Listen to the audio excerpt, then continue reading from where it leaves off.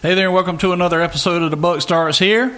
Today we got a Buckster in the house, and our topic is Give All You Can. What you got for us, Buck? Well, this is the last part in this three-part series of John Wesley's famous statement, earn all you can, save all you can, and then ultimately give all you can. We done gone through the importance of earning the most that you can, and providing that you're earning more and more and more, then you're saving more and more and more. Right. And then ultimately you'll be able to give. I thought it was unique. You know, Pastor Mack has been, the last couple of sermons he's been in Ephesians 4. Yep.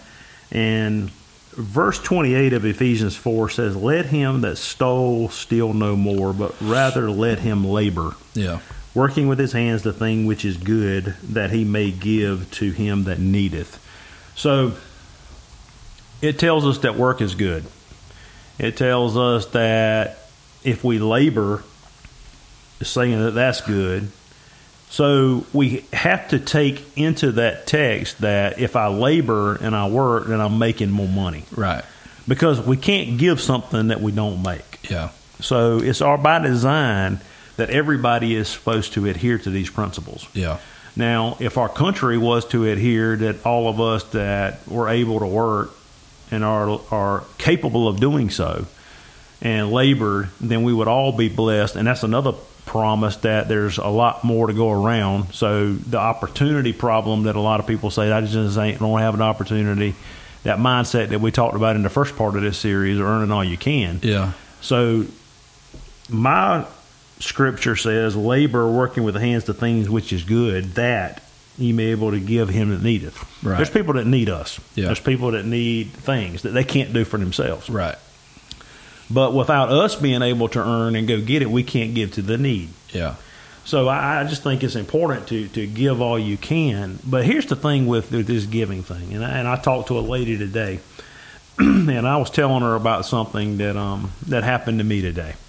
And I was able to pay for somebody's lunch. Yep. Simple as that. And not a big deal. Mm-hmm. But the lady, when I was telling her about it, she said, I said, yeah, my wife had brought, somebody to lunch with us today. And this lady says, hey, let me get mine. I said, heck no, I'm getting it. Yeah. So I got it. The natural thing to do. I don't want no pat on the back. I don't need no attaboy. Yeah. But I told this other lady that if she would have come, I'd have paid for hers too. Yeah. And she's done a lot for me in the health realm. I got this new diabetic pump on me now, and Yep. she helped me get that going. But she said, isn't that so nice of you? And I got to thinking about it. It's nice, but I look at it the other way around. If I'm able to give, that means that I've been given. Yeah. So that's the thing. That's what it's all about. And I think God blesses a cheerful giver. And it goes back to, reaping what you sow. If you give, it'll be given back to you. There's That's right. scripture to... And pressed down, man. He adds to that thing, and he does. I mean, people just don't. They look at it and they say, "Man, that's just words of 2,000 years ago, whatever." Yeah. But man, it's so true. Well, people think it's one, if you don't see it immediately, they forget, and then two, it doesn't always come back monetarily, but then sometimes it comes back as you help somebody out, something simple. And then you come back and you're in need of something, say your air conditioner breaks or something, and the guy comes and fixes it, and it would normally be, $500, but he's like, you know what, $100 will do. And we've seen that firsthand. Yeah. So I mean, okay, it's $100. I got to pay $100, but I just saved $400. That's right. I just think all that stuff ties in. Well, it's all about that. It's all about being able to. And this is the funny thing too. We've got this thing so backwards. We're thinking that we don't need to be earning no more money. We need to be thankful for what we've been given, and that's true. Yeah. But think about it. If the people if the Christians didn't earn money, right, who would have the money? Well, there's such a stigma with people, like especially when it comes to spiritual things in church, that it's wrong for people to want more when it comes to money. Now, money in itself is not bad. No. It's not the root of all evil. Right. The love of money is the root of all evil. Right. And just because you're wanting more doesn't mean Your heart may be, well, I want more, so I can give more. Well, it goes back to Matthew 6 there, I think it's 33, where he says that, and this is Jesus talking, he says, a man cannot love God and mammon. Mammon or money.